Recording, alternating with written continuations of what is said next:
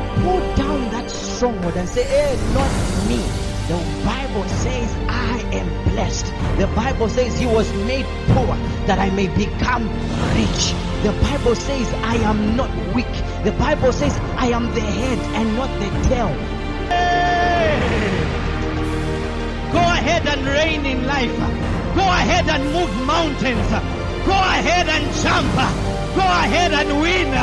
Go and make lots of progress in life. Why? It's possible. You are listening to a podcast by Senior Pastor of Life Free Church, Prophet Gomezio Shamani. All right. If you do remember last week, while we're looking at unmasking deception, all right, we're looking at Revelation chapter number 12, and we talked about the woman, the dragon, and the child. How many remember that? Yeah, people are lost. Okay. Today we will start by looking at another portion of scripture, and I'll be able to read. So you will just follow with me as I'm reading. Just take it a little higher. And last week when we were talking about unmasking deception, one of the things we were highlighting is that the enemy loves to use deception to fight so many people. We saw that even heaven was robbed of 1/3 of angels through the platform of deception. When Satan was cast out, the Bible says when he is cast out, the Bible says, woe to the earth, for this adversary has great wrath, because he knows his time is little. So we see how Satan has great wrath, knowing that his time is little, but while he's here on the earth, he seeks to fight people, and one of his major weapons is deception. It's not bullets, guns, or whatsoever. It's deception, and this is one of the major weapons he's been moving with. In fact, the Bible tells us when Jesus came on earth, he addressed Satan as the father of liars, showing us that he is a serious deceiver. And it's quite interesting, all the major descriptions of Satan have to deal with his deceptive nature. Like, for example, the devil, coming from the word diablos, simply means a slanderer. A slanderer, somebody that obviously utters certain, things. And apart from that, he is called an ancient serpent or a great dragon. One thing you will note about both the serpent and the dragon is their tongue. And that's what their strength really lies in their tongue. And that's where Satan really loves to manipulate people. It's through his tongue, what he gets to say to the lives of people. Now we're going to read from Colossians chapter number 2 verse 8, because it's quite interesting. When you read the scriptures concerning deception, it's like the responsibility has been given to you to make sure you are not deceived. And in Colossians chapter number 2 verse 8, the Bible says, beware lest anyone cheat you. Beware lest anyone cheat you through philosophy, through empty deceit, according to the tradition of men and according to the basic principles of the world, not according to Christ. The Bible tells us that beware that you are not captured. Beware that you are not put into bondage. And then it tells us the things that put us into bondage. It tells us that there are philosophies. It tells us that there is deception that captures people and puts them, into bondage. And then he says this deception, these things that capture men and puts them into bondage, are simply things that run according to the basic principles of the world. It's quite interesting that the Bible will talk about principles of the world. But in as much as it talks about principles of the world, let's also take note that in 2 Corinthians chapter 4 verse 4, the Bible tells us that Satan is the god of this world, small g. Amen and amen. That's why also in, that should be 1 John, the Bible tells us that greater is he that lives in you than the one that is in the world. Meaning there is a certain power. The Bible in Ephesians 2 verse, in Ephesians 2 describes him as the prince and power of the air. Amen and amen. Now, remember we're talking about deception, and we said through deception, Satan is able to fight so many people. And the problem with deception is that deception does not appear dangerous. All right. And sometimes if we don't position ourselves to get to deal with deception, then we position ourselves for a fall. Now, in Matthew chapter number 24, the Bible tells us of how Jesus is with his disciples, and he begins to highlight some of the things that are going to happen in the end times. All right. So I'm gonna read starting from about verse 3. All right. And this is what the Bible says. It says, "Now as he sat on the Mount of Olives, the disciples came to him privately, saying, 'Tell us, when will these things be? And what will be a sign of your coming and the end of the age?'" So the disciples were asking Jesus, what's going to happen in these last days? What's going to be a sign of your coming? And also the sign of the end of the age. Now, it's quite interesting that when the disciples asked Jesus this question, the first thing Jesus said was this: "Take heed that no one deceives you." Jesus. Your disciples have just asked you, when is the end coming and what will happen in the last days? And Jesus begins his statement by saying, "Take heed so that no one deceives you." We read further. The Bible says, "For many will come in my name, saying, 'I am the Christ,' and will deceive many." Listen, when we talk about people falling under the trap of deception, the Bible tells us that in the last days, the kind of people that would be deceived is not a few, it's many. That's alarming. Because if it's many, I hope you're not part of many. In fact, if you read further, the Bible will tell us that even the elect, the chosen ones, will be deceived. So he's telling us that there will be different spheres that will come, trying to deceive many people.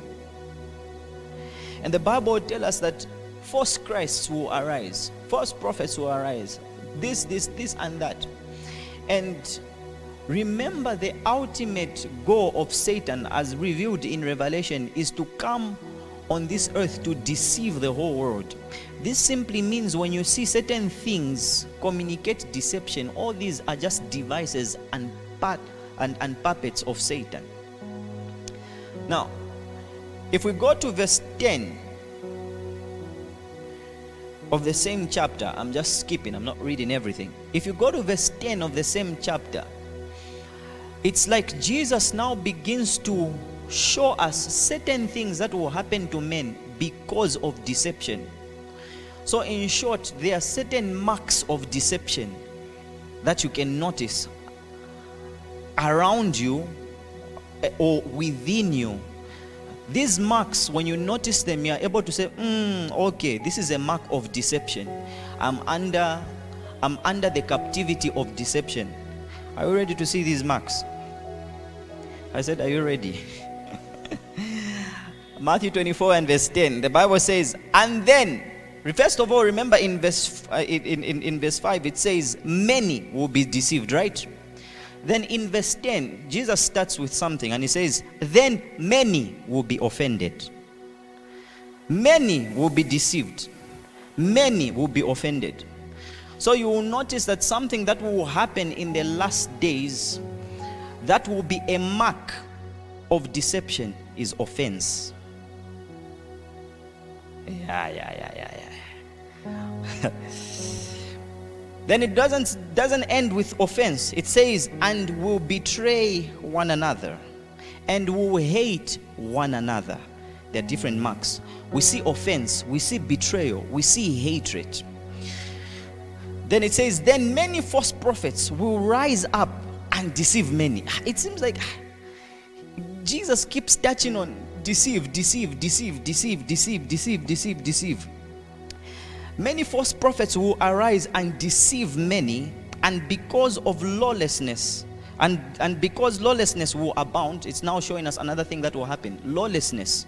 Okay, so lawlessness is also a mark of deception. When there's an increase in sin, an increase in lawlessness, that's also a mark of deception. And then the last thing it says is that the love of many will grow cold. The love of many will grow cold. Somebody that was burning with great love for Jesus, great love for God, great passion for Him, yet the Bible tells us when they reach to a place where that love grows cold, they are simply under a system of deception. Now it's quite interesting. The Bible doesn't say the love will deplete. It says it will grow cold. So it's possible to still come to church, yet with no zeal, with no love. Hallelujah. Showing us that there are different marks, really, of deception. But I love what verse 13 says. It says, but he who endures to the end shall be saved. He who endures, that word, hopomone, shall be saved. In the midst of deception, in the midst of systems that Satan wants to introduce, he who endures in the end. Really, at the end of the day, it's not about enduring now, it's about enduring till the end. Amen and amen. Someone say, I will endure. Now, looking at deception is simply, I'll describe it two ways. Deception is simply a concealment of truth or a distortion of truth. I really want you to understand why I'm saying this when I say this. Number one, deception is a concealment of truth. Number two, deception is a distortment of truth. I'm gonna give you an example. I have a microphone with me in the hand. So when we talk about a concealment of truth, what I'll do is that I have it with me, but I'll hide it behind me. And someone asks and says, do you have the microphone? And I say, no, I don't have. What is a microphone? I am deceiving you. I have truth with me, but I am deceiving you. I'm concealing it. But not only is deception a concealment of truth, it's also a distortion of truth. I have this microphone with me, and someone says, and then someone asks, is that a microphone? Can I have it? Then I say, yeah, it's a mic, but it doesn't work. It's finished. It's a toy. He acknowledged that it's a mic, but he lied to you that it's a toy. He distorted the truth. Now, when we talk about this is to show us how Satan will operate both in the life of the believer and the unbeliever. Now, with regards to the unbeliever, in most cases, Satan will conceal the truth. That's why the Bible says that the God of this world, who blinds those minds of the unbelieving, that they may be not able to see the gospel of Christ. So Satan will hide so that people do not see the gospel of Christ. Why should they hide? Why should he hide so that people should not see the gospel of Christ? Because the Bible says, I am not ashamed of the gospel of Christ, for it is the power of God unto salvation. There's something powerful about the gospel of Christ. So he will want to conceal it and say, no need. Now for you who's found the truth, He will not conceal it. What will he do? He will distort it. He will distort it. That's why he will go to Jesus. And doesn't the Bible say that concerning you, he will send his angels such that if you jump from this place, you will not crash down? He will use scripture, distort it. And that's why you will notice there are quite a number of people who have really looked at the word of God but have seen it from the lens of Satan, a distorted view. And that's why some people are suffering. Just because the Bible says you shall step on snakes and scorpions, and then you go to the world, you go to Kalimba farm.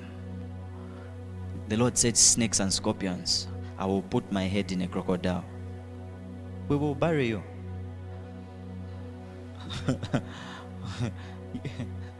Others bury themselves. Like the Lord Jesus, I will rise after 3 days. Where are you getting such a motive from? But you got the scriptural references from the Bible. There are people who distort the truth. Others will say, no, Jesus turned water into wine. Why didn't he turn it into a juice? It simply means the will of Jesus was what? And what do they say? Who am I? Who am I? I am just following the example. I'm telling you, you can easily distort truth. So now when we're talking about distortion of truth, now the fact that I'm not speaking to people that are not born again, I'm speaking to people that are born again. I'm speaking to people who have access to truth. Okay? Access to truth. Such that if you have access to truth, it will be good. Okay? This is what distortion of truth is. Have you noticed there was a time where in the past, I know some of you may not relate with this, but there was a time that there were these drinks called toy drinks. Okay, if you don't understand, forget about it. But yeah, but there were these toy drinks that we had in the past, and some people came up with the notion that it's actually okay to open the toy drink from beneath. If you don't open it from beneath, it's a problem. And most of you used to tula from down. Chwa, mukumwa. Distorted truth. That's where the problem is. And you see, when I'm talking about the truth, I want you to understand that the truth also is like clothing, okay? Okay, the truth is also like clothing. So if I give you a t-shirt, you have to understand that the t-shirt first of all has where you put your neck, where your hands come in. But there are other people who wear t-shirts wrongly. There are other people who wear trousers, skirts wrongly. What's happening? They are having distorted truth. So the word of God is that truth that if you put it on correctly, it will work for you. But if you put it on wrongly, it won't work for you. You're mishandling it. Hallelujah. And that's why I'm here to tell you that one of Satan's agenda is to distort that truth that is in your life. Why? Because he knows that when you know the truth, when you have access to the truth, the Bible says the truth shall make you free. It will make you free. Praise be to God. So now what does Satan do? He begins to distort truth in your life. And that's why now you see certain things. Like for example, the Bible says there's going to be offense from nowhere. That's why when you put on, I love how it's written in the Message translation. If you study Colossians chapter number 3, it actually describes Colossians number 3 as a wardrobe. It says there are certain things that you should put on and there are certain things you should put off. It says put on love, put on this, put on this. Then it says put off envy, put off strife, put off, choose wisely in the wardrobe of God that you're actually going to engage with. Now, why should you choose wisely? Is because if you don't put on what is right, you might expose yourselves to things that might really damage you. So I did explain from Matthew 24 that one of the things that we'll see in the last days that will be a mark of deception is offense. So sometimes when you notice you are in perhaps a season or an environment where you're constantly offended, there might be the work of the enemy there. There might be high chance that there's a work of the enemy there. Why? Because offense positions you to do quite a number of things. It positions you to make certain decisions. Okay, Navilek, I'll never talk to that person. I'll never do that. And because of that, you will find that people are offended. Some can be offended with fellow believers. Others can be offended with fellow pastors. And that's why after they are offended and they'll bring in quotes like, if it just doesn't work out, cut him off, cut them off, cut them off. You hear the cut off declaration, cut them off. And once they go, you say, they even tell you, don't papata for them. They are not God's grandfather. They cannot cause God not to bless you. Yet the Bible tells you, live at peace with all men. Why are you putting that aside? How many people are you going to be cutting off? Are you a scissors? Yeah. Because at the end of the day, you will be offended with everyone. There are so many people who've cut themselves off from my life, but most of the times I'll text them and I'll say, hi, how are you doing? Even though you cut me off, how are you doing? I have no time to harbor offense, because offense is an environment that Satan works very, very well in. Do you remember that the man of God failed to hear God because he was offended? Glory to God. So you find out that there are certain devices that Satan will bring in, like for example, offense.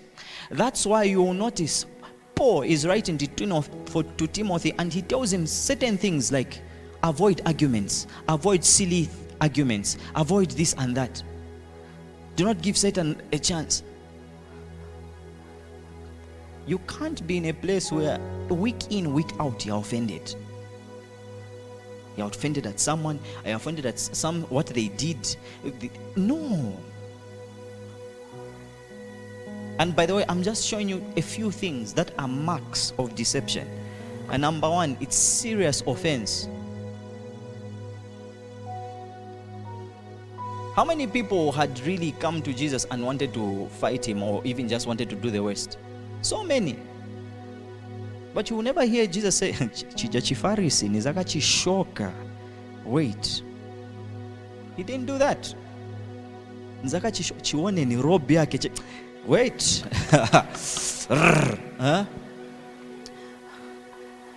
That offense which you harbor is soil. It builds something. It builds an atmosphere. It builds an action.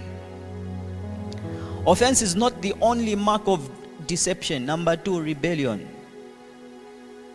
Rebellion is a serious mark of deception. And I'll tell you one thing about all these marks of deception. When you are deceived, you are convinced you are right. In deception, you'll never perceive wrongness. You can't. That's how deception works. You can't perceive you are wrong. In deception, you are right. You convince yourself.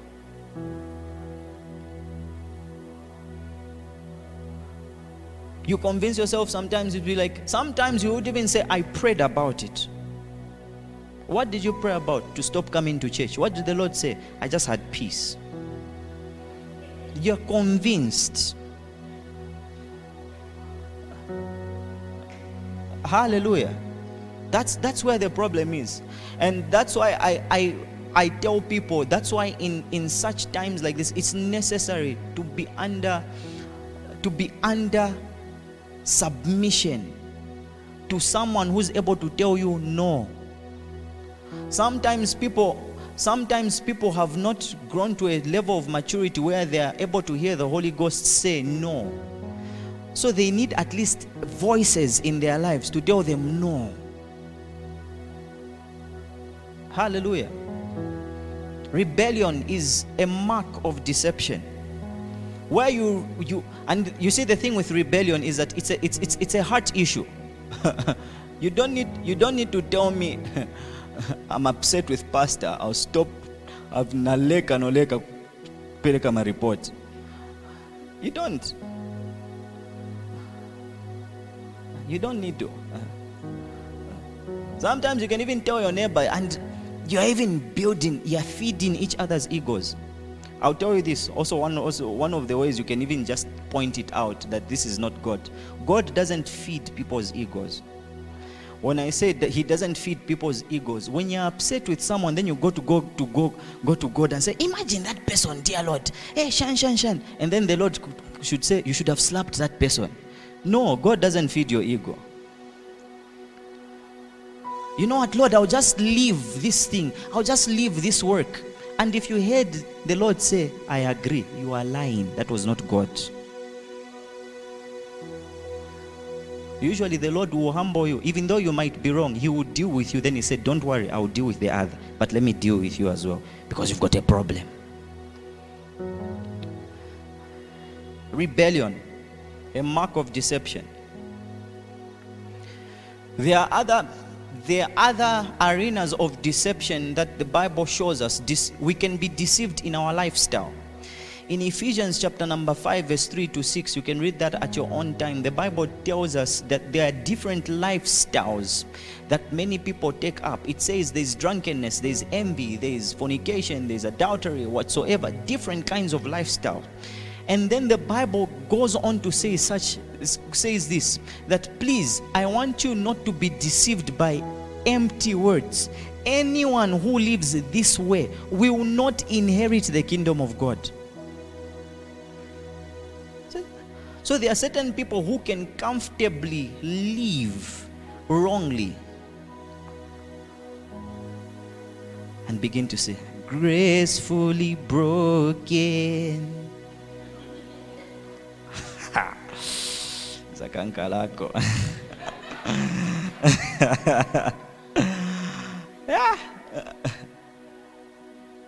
Yeah. And that's a bad place to be at,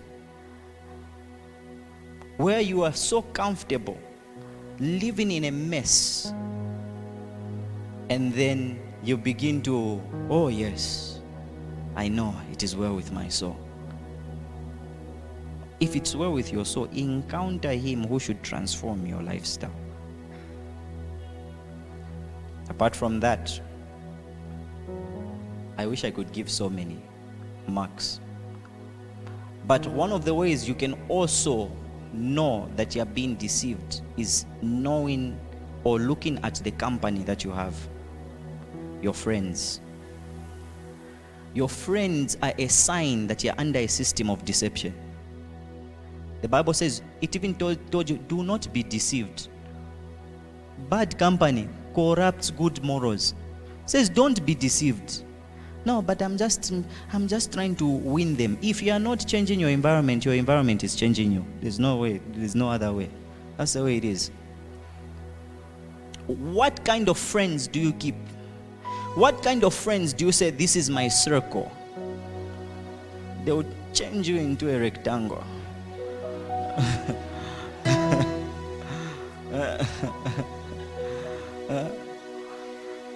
Yes.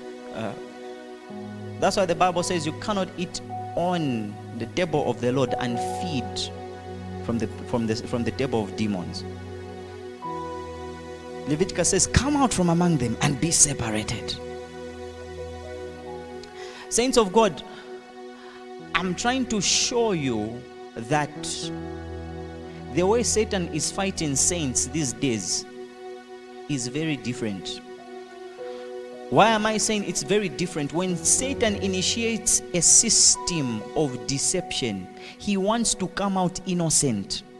So if he comes out innocent and you react, he knows you will not fight him, you will fight your brother. If he wants to come out innocent and you react, he knows you will not rebuke him. You will rebuke your partner. Why do you think the Bible tells us in the last days there is going to be wars and rumors of wars? Because they are fighting the wrong enemies. Why would there be wars? Why are they fighting each other? It's because there's been a system of deception that has been introduced. So we need to come to a place where we engage with God, but not just engage with God, but allow God to make us people that can open up our ears and eyes and monitor deception.